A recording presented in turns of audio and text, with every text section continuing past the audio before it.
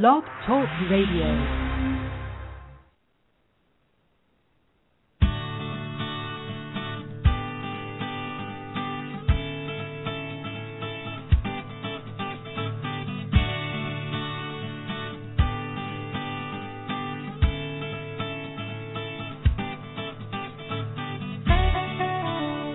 Well, hey there. It's 2013. We're still here, and it's time for another edition of Parenting Your Challenging Child, this being our first program of 2013.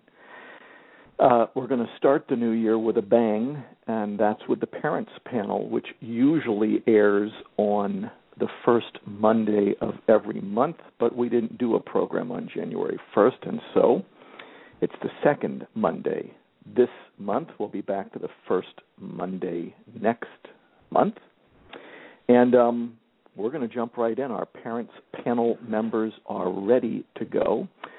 Welcome back to the program, Susie. How are you today? I'm good, Dr. Green. How are you? I am doing well. And Kathy, welcome back to the program as well. Thank you, Dr. Green. I hope you both had a nice holiday and are ready for the first Parents Panel program of 2013. I usually start the program by asking if there is anything you both have on your minds, and so let's start there. We, of course, had a very important tragedy that occurred last year when I last was on the air, but we don't have to talk about Newtown if we don't want to. We can talk about anything we want. That's the neat thing about this program. Either of you have anything you want to bring to our attention or make sure we talk about today? Kathy, you want to go first? Okay, thanks, Susie. I wanted to talk about a teacher who doesn't really want to use collaborative problem solving. I'm thinking about a situation where my son is in a school where they have something called a portfolio, and it's kind of a audio-visual thing that they do on the computer to show parents and teachers what they've done that year in each of their classes. And it's a real hot button for my son. He really hates doing it. And in past years, he's managed to get teachers to do the typing, and when it's come to presenting it to the parents in the parent-teacher conference, he really is not buying into it. And it's been Plan C for a long time, and but I think the director of the school really would like to get him to do it, but he is really not buying into it. And so part of his, what was a study hall time, 15 minutes every Monday, he's made to sit in front of the computer and work on it. And he claims to have finished it, so he sits for those 15 minutes and fumes. And it goes well beyond the 15 minutes. In the morning, I drive him on Mondays because of another appointment, and in the morning in the car he said, I'm going to be made to sit in front of that computer again. And I could just see the stage being set for not a meltdown, but, a bad start to his day, his week, the first full week of school since the vacation break. And we've had a meeting with the school about collaborative problem solving, which is in his IEP. The teacher doesn't really seem to want to do it. She's sort of afraid if she gives in on this that she's giving something up. And I'm kind of looking for advice on where to go with it, I guess. Well, and you just said the magic words. It was kind of one of those wait for it moments. Because when I hear that a teacher doesn't want to do it, those are not usually the words. That doesn't usually give me enough information. Okay. And so at the very end of what you were describing, you gave us a bit of a hint about why she might not be doing it. And I don't want to make assumptions about whether she wants to or not. I'm usually looking for the reason she isn't. I find that let's figure out why they're not doing it is a more productive line of inquiry than she does or doesn't want to do it. Okay. But you just gave us a little bit of information, and that is that she thinks she'll be giving in by doing it.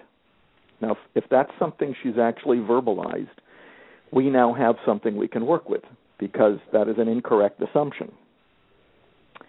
And maybe she doesn't know enough about what she'd be doing, what Plan B would look like. Maybe she has some incorrect perceptions about it. Maybe she's confusing Plan B with Plan C.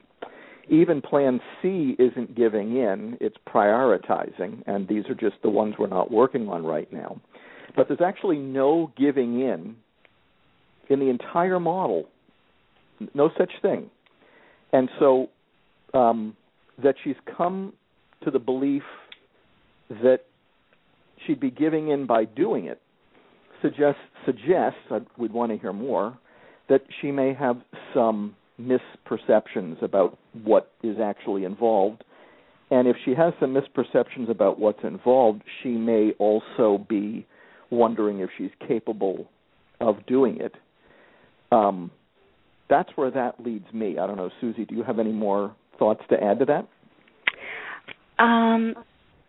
Well, I think I wanted to, please, Kathy, I don't mean this in any ways of being critical. It's just simply a suggestion. I think the time to have this discussion with your son and maybe find out a little bit more information too is in a calmer moment, not maybe on the way to school. Because it seems like this has been going on since the beginning of the year. Is that right? Well, the whole period, the study hall has changed. It was originally time that they did their homework, and they don't get as much as a typical middle school student does. So he's efficient and can finish it during that time. So putting the portfolio right in at that moment kind of raises red flags for him. And the other piece is that they have to clean the school or participate in sort of a group cleanup once a week during that same period. And his big fear is that he's not going to be able to get his homework done at school, even if it's only 10 or 15 minutes that he has to bring home. Right. For him, that's sort of inviolate. You know, you can't cross that line. So it's the change, I think, and being asked to do these things during that time period. And we went round, and a person who's very good at collaborative problem solving in Maine, in addition to Ross, came with us to a meeting, and we went round and round, and her perception of this person was that they weren't really buying into it. It was more like, well, you get these two options, and if you're not doing them, then you're not participating in it, sort of to my son.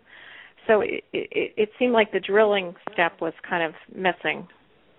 Well, yeah, not only the drilling step, but she sounds like she's pretty much in Plan A. But do you feel, Kathy, that you have the clearest understanding of your son's concern about why he doesn't want to, why he's having a hard time? It's a tedious task, and he doesn't do well for him. You know, I could probably spend 15 minutes changing fonts on a PowerPoint document. Right. You know, and call it good. But for him, it's tedious, and it is, if you think of your worst subject at school or something that you really didn't enjoy, and then multiply that by 100% or something like that, because he seems to feel it more intensely. He like really I didn't like science, feels but it, I got through it. He really feels it. So it's like going to the dentist on Black Friday in Walmart or something. You know, something very unpleasant to him. So he needs, I think, some kind of incentive or something to get through it to make him feel like it's worthwhile. Because he'll analyze it to death and say, well, I don't need this for my future career or whatever. But at the same time, he just does need to know how to get through tasks that aren't necessarily our first choice. Right, and perhaps in a job environment. From the teacher's point of view, there's certain there's practice that he's getting out of using the computer and presenting information. And learning a long-term project, how do you add to it each week kind of thing. There is that, but I feel like they're just both sort of sitting down in their rigid chairs and having a staring face-off, and he'll just sit in front of that computer for the rest of the year. But my concern is that every Monday, when he realizes, oh, it's Monday, I'm going to have that 15 minutes in front of the computer where I'm not doing anything, and he will just refuse. It just seems like so non-productive to have this face-off every Monday. Absolutely. And adds to his stress. Right. Do you think that you might be comfortable making an appointment with the teacher to have a Plan B conversation and kind of find out her concerns to clarify that? Because I'm sure, as we've all learned through Plan B, both sides have valid, legitimate concerns. I think we need to do that again. I'm also wondering if I might even try to have the person that we work with here in Maine go in and do it with them, because she's really very skilled at getting Ben's his concerns out. And she's particularly, not that I'm not good at it, but she's really good at getting them out in a way that they can be heard. Because I sort of feel like we spent an hour and a half going over these two problems and didn't really come up with anything. Mm-hmm. And it was a parent-teacher conference, and we brought our outside person in. And I just felt like, well, we'll get through to Christmas, and the New Year will happen, and then we'll start all over again, and it'll be back to, the stalemate kind of. Mm-hmm. And I sort of felt like I did go in, and my husband went as well, and we tried, and I don't know. My only concern was that I'm just wondering, does the teacher feel threatened or defensive when you bring in probably person? I all I have to do is mention collaborative problem solving, and I get kind of this.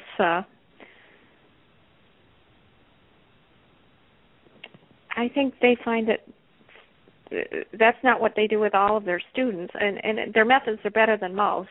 I really do think that. But I sort of feel like all I have to do is mention the language, and I can kind of see some hairs stand up. Absolutely. I totally understand. Having had difficulty with our school system, they don't want you telling them what to do, basically.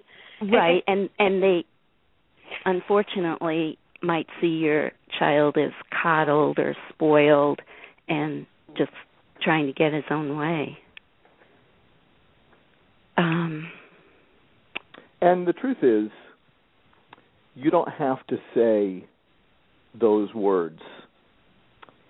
In other words, they may not know what those words mean.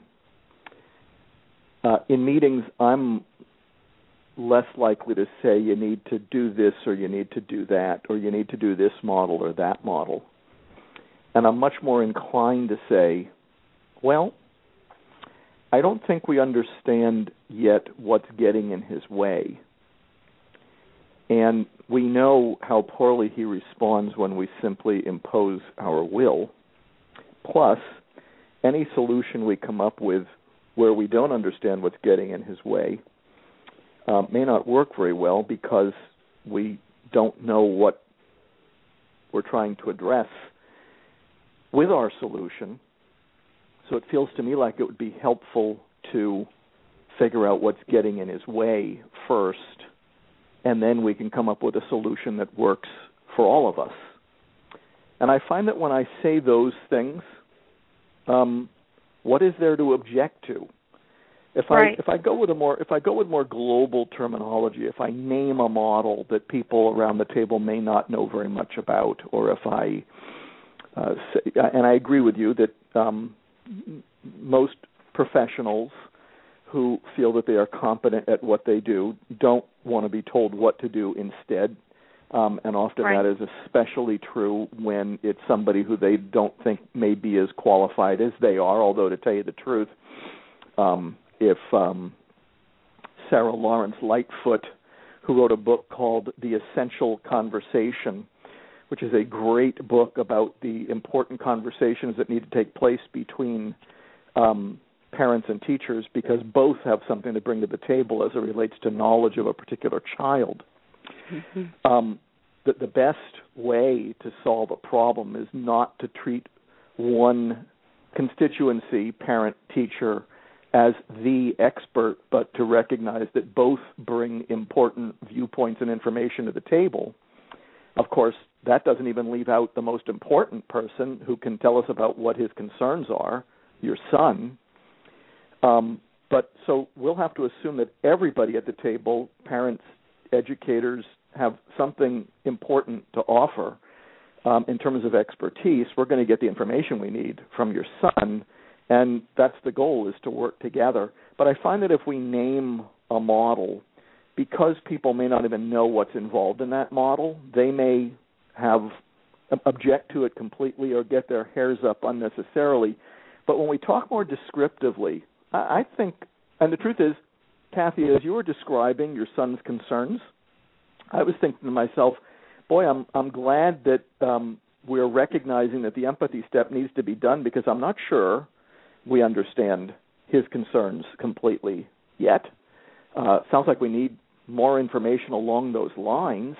But I also think that the folks at school need to be reassured that just because they're taking a child, and this is what almost everybody who's new to the model needs reassurance about, just because we're putting a kid's concerns onto the table doesn't mean we're giving in, doesn't mean we're tossing our concerns out the window.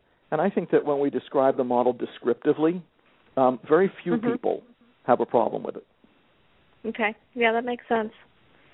Susie, anything to throw into the hopper? Just a question. So what is your advice, Dr. Green, about bringing in the outside Plan B person? What do you think about that, if that makes the teacher a bit defensive? Well, in this case, I'm not positive, because I don't understand this situation as well as I would like to. What my main comment about this case is that if the folks at school are already on the defensive, we would want to proceed carefully and in a way that didn't make them even more defensive. Mm-hmm. That's this instance. I do find that generically, in many instances, folks at school may be so reluctant or so not receptive to what the parents have to say that sometimes it does take a third party coming in and not being adversarial. A lot of times people who parents bring in, sometimes those people think that it's their job to be adversarial. It's actually not their job to be adversarial. It's their job to try to help people solve problems together. So unfortunately, it becomes adversarial unnecessarily in many instances. Sometimes those people are walking into a process that is already adversarial and simply throw fuel onto the fire.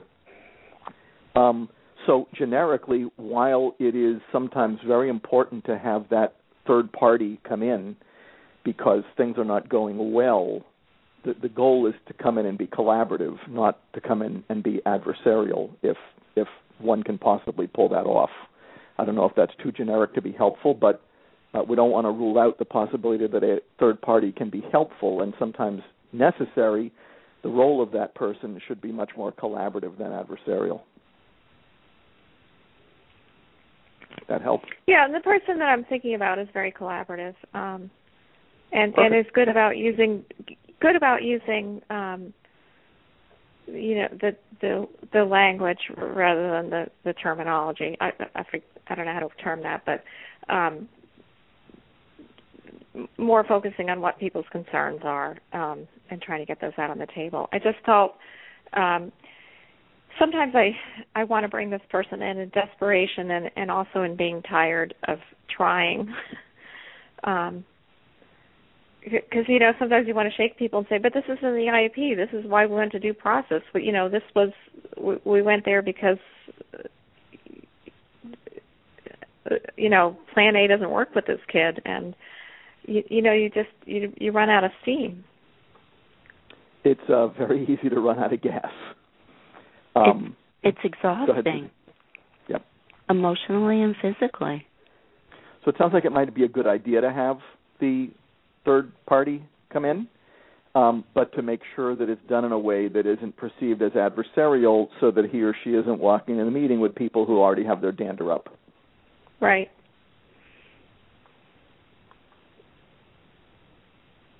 Susie, what do you have on your mind today? Well, I just wanted to take a minute and say something about your editorial for the Real World regarding Newtown. And, it was, I thought, very helpful when you stated that perhaps Nancy Lanza tried to get the help for her son, or might not have gotten the help for her son, but that she was, trying to do the best she could under the circumstances.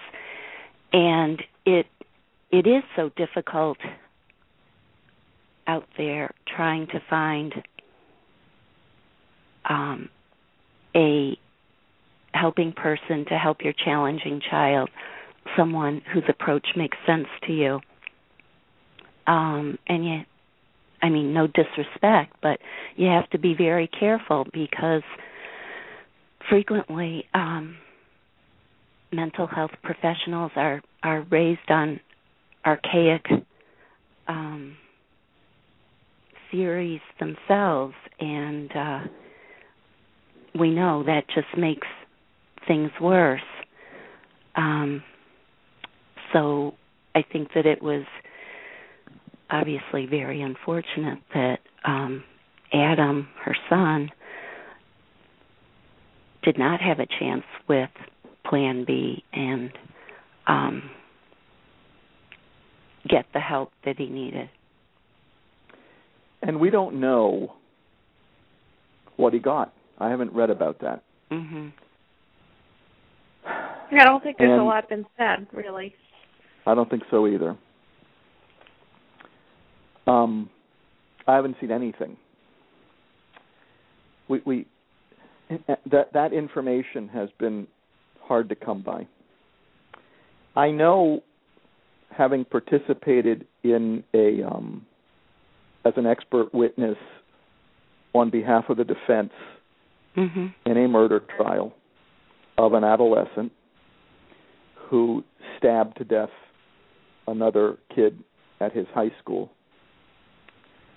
and was very reluctant to comment on that one either, but because I ended up involved in the case, I got to know him and spent a lot of time talking with him. Mm-hmm.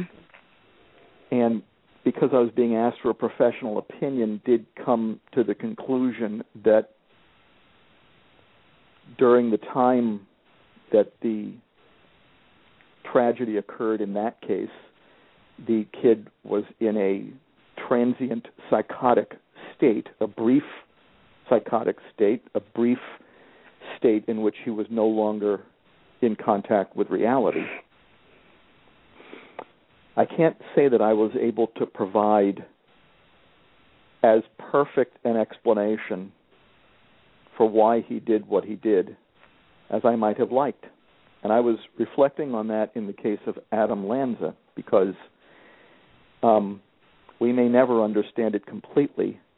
And even if he were still available to us to ask questions of, we might never understand it completely, because he may not have completely understood why he was doing what he was doing. One of the fascinating and scary things about us human beings is that we don't always understand why we're doing what we're doing, and that any attempt to figure it out after the fact is exactly that, after the fact, and by definition, often quite imprecise.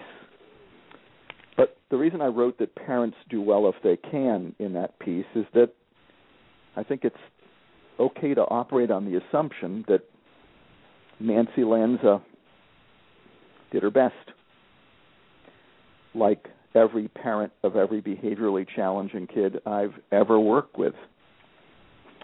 How they ended up where they were at, and we don't even understand that well. We've read in the newspaper secondhand that Adam was spending a great deal of time in his basement playing violent video games, but I've come to distrust almost everything I've read in the case just because there were so many things that they got wrong at many points along the way in the case. But let's assume briefly that that is exactly the scenario. He was spending a great deal of time in the basement playing violent video games. One would have to assume from a parents do well if they can perspective and from a kids do well if they can perspective that Nancy Lanza wasn't pleased about that. From a parents do well if they can perspective, we would operate on the assumption that she tried to do something about it. May have sought outside help, we don't know, and that she still had a son who was spending his time in the basement, isolated, playing violent video games. And if I was to just stretch it a little bit further, as I did in the Real World piece on the Lives in the Balance website, maybe she didn't know what to do beyond that. Maybe every time she went into the basement, this is all hypothesizing, which I always think is precarious. Maybe every time she went into the basement, like a lot of behaviorally challenging kids do with their parents, if things have gotten to a certain point, she was being told to shut up and leave me alone and get out of here. Right. We don't know and may never. But, Susie, I don't know if I interrupted your flow there or not. Nope, you did not.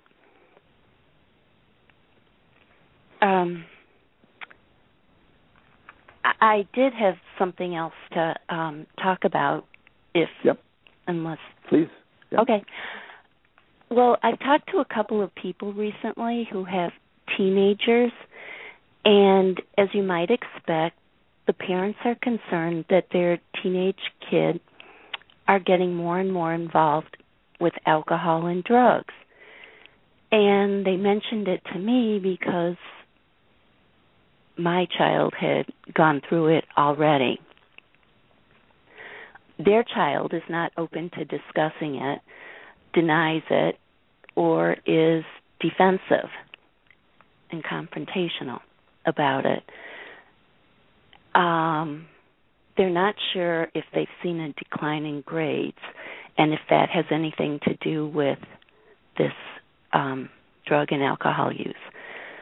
So I'm asking you, Dr. Green, how does Plan B help parents and kids to deal with this? Especially when the kid doesn't have a concern. He doesn't see it as a problem. The drug and alcohol use. I'm sorry. I missed the first part of what you asked. The kid doesn't have a concern about what?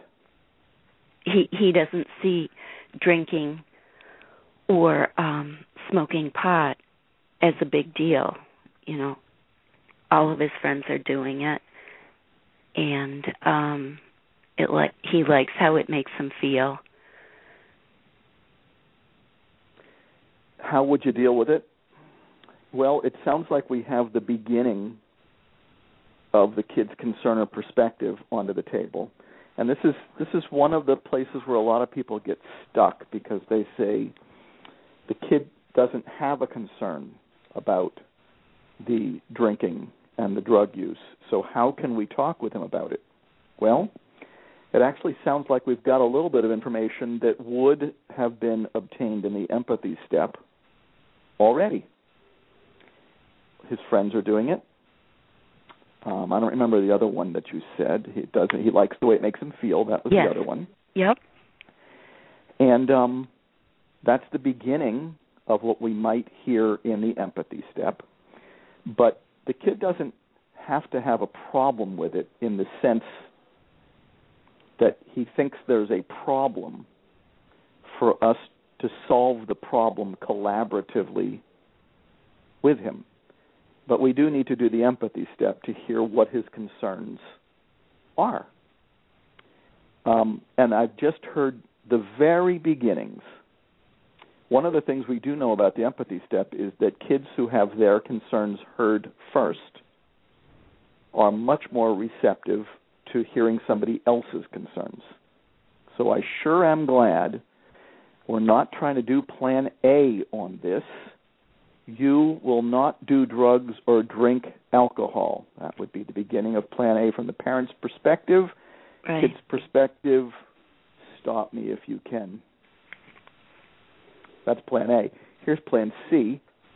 Well, by the way, that conversation's going nowhere. We're not going to get the kid's concern or perspective entered into consideration, and that problem is unlikely to get solved because most parents do not actually have the ability to keep their kids from doing that stuff, and keeping their kid locked inside the bedroom for the rest of his life is unlikely to be an effective intervention. That's exactly right. Plan C would be, oh, you want to do drugs and alcohol. Okay. Or, and this would actually be, that's an old form of plan C. Here's the new form of plan C. We've got bigger fish to fry. And so for the time being, we're not going to work on the drug and alcohol issue. That's rare because drug and alcohol use does tend to be a high priority. So it's a little hard to imagine doing plan C on that. Here's on the occasions in which I've seen plan C used, and this has been rare. Trying to think of ever. I was about to say there are some parents who actually don't have a problem with their kid doing drugs or drinking alcohol, and for them this would be a non-issue. There are some parents who actually don't have a problem with it themselves and may even be using themselves, but their concern is that they don't want the kid doing it in circumstances in which the kid would be likely to get caught and therefore get in trouble with the law. But that would still lead us into plan B, because while the parent doesn't have a problem with the alcohol and drug use per se, the parent does have a concern about how the kid is going about doing it, and that means the problem still needs to be solved. But in plan B, just because the kid is saying, I don't have a problem with this, doesn't mean plan B has now been thrown out the window. It means we got to do the empathy step to find out what he means by, I don't have a problem with it. And then a lot hinges on what he says next. And a lot hinges on what the parents put on the table as it relates to their concern. Are they concerned that the drug and alcohol use is affecting the kid academically, is going to affect the kid's ability to get good grades and get into a good college? Are they concerned that it is affecting the kid's ability to get to school on time, to get to school at all, to complete assignments, to get homework done? I'd want to hear much more about the parent's concern as well, but we'll never get to the parent's concern unless we do the empathy step first. And we can't stop merely with the information. I like how it makes me feel. I'd want to hear much more about that one. And all my friends are doing it. I'd like to hear much more about that one. I don't know if I answered the question or not. Yes, you did. It's a great start. I know that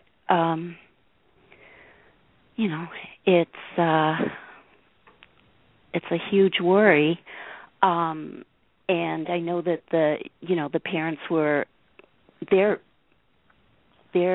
concern was drinking and driving, grades declining, leads to other drugs, and his choice of friends,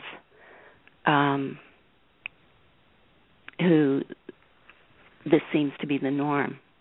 doing drinking and doing drugs. Mm-hmm. But it's a tough one. Yes. Because once a kid isn't, number one, it's very hard to choose your kid's friends. Good luck. Right. Number two, once kids get older, plan A on this stuff, which I wouldn't usually recommend in the first place.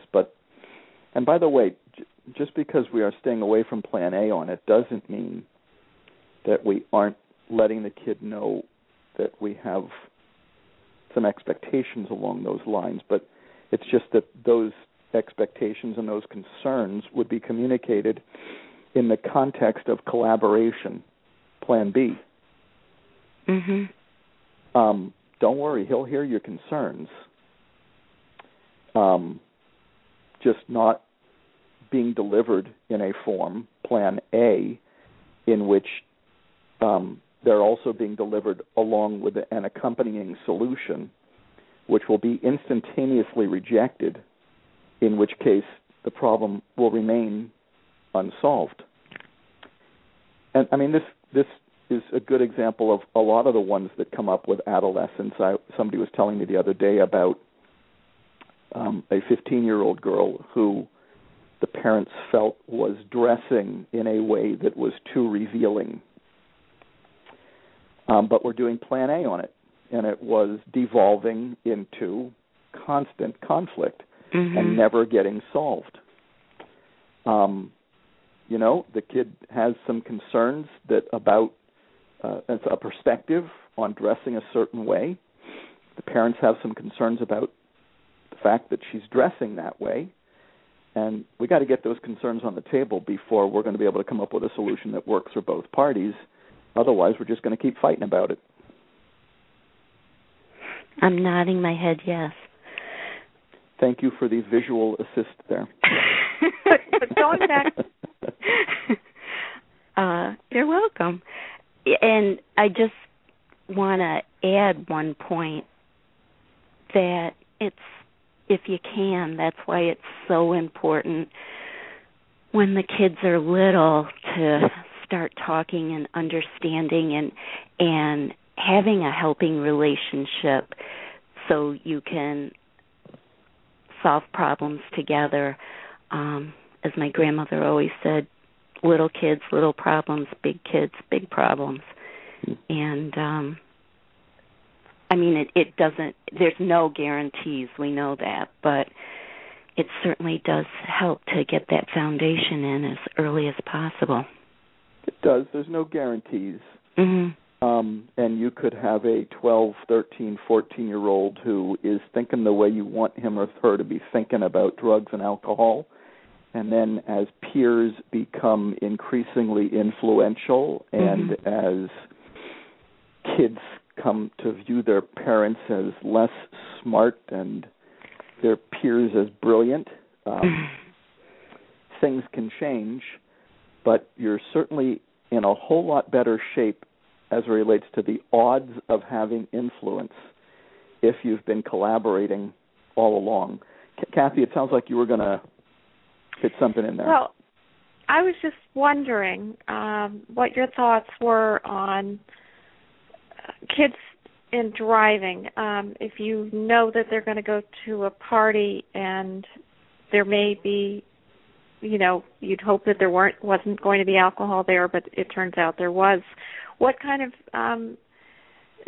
how do you handle things like ground rules? Because I'm assuming you wouldn't want your kids to drive if they were drinking. I know I would prefer a phone call to come pick up. But what kind of ground rules do you establish about using the car and things like that? Well, let me let Susie answer first, and then I'll jump in. We've got 3 experts on this program. Susie, anything to throw into the hopper there?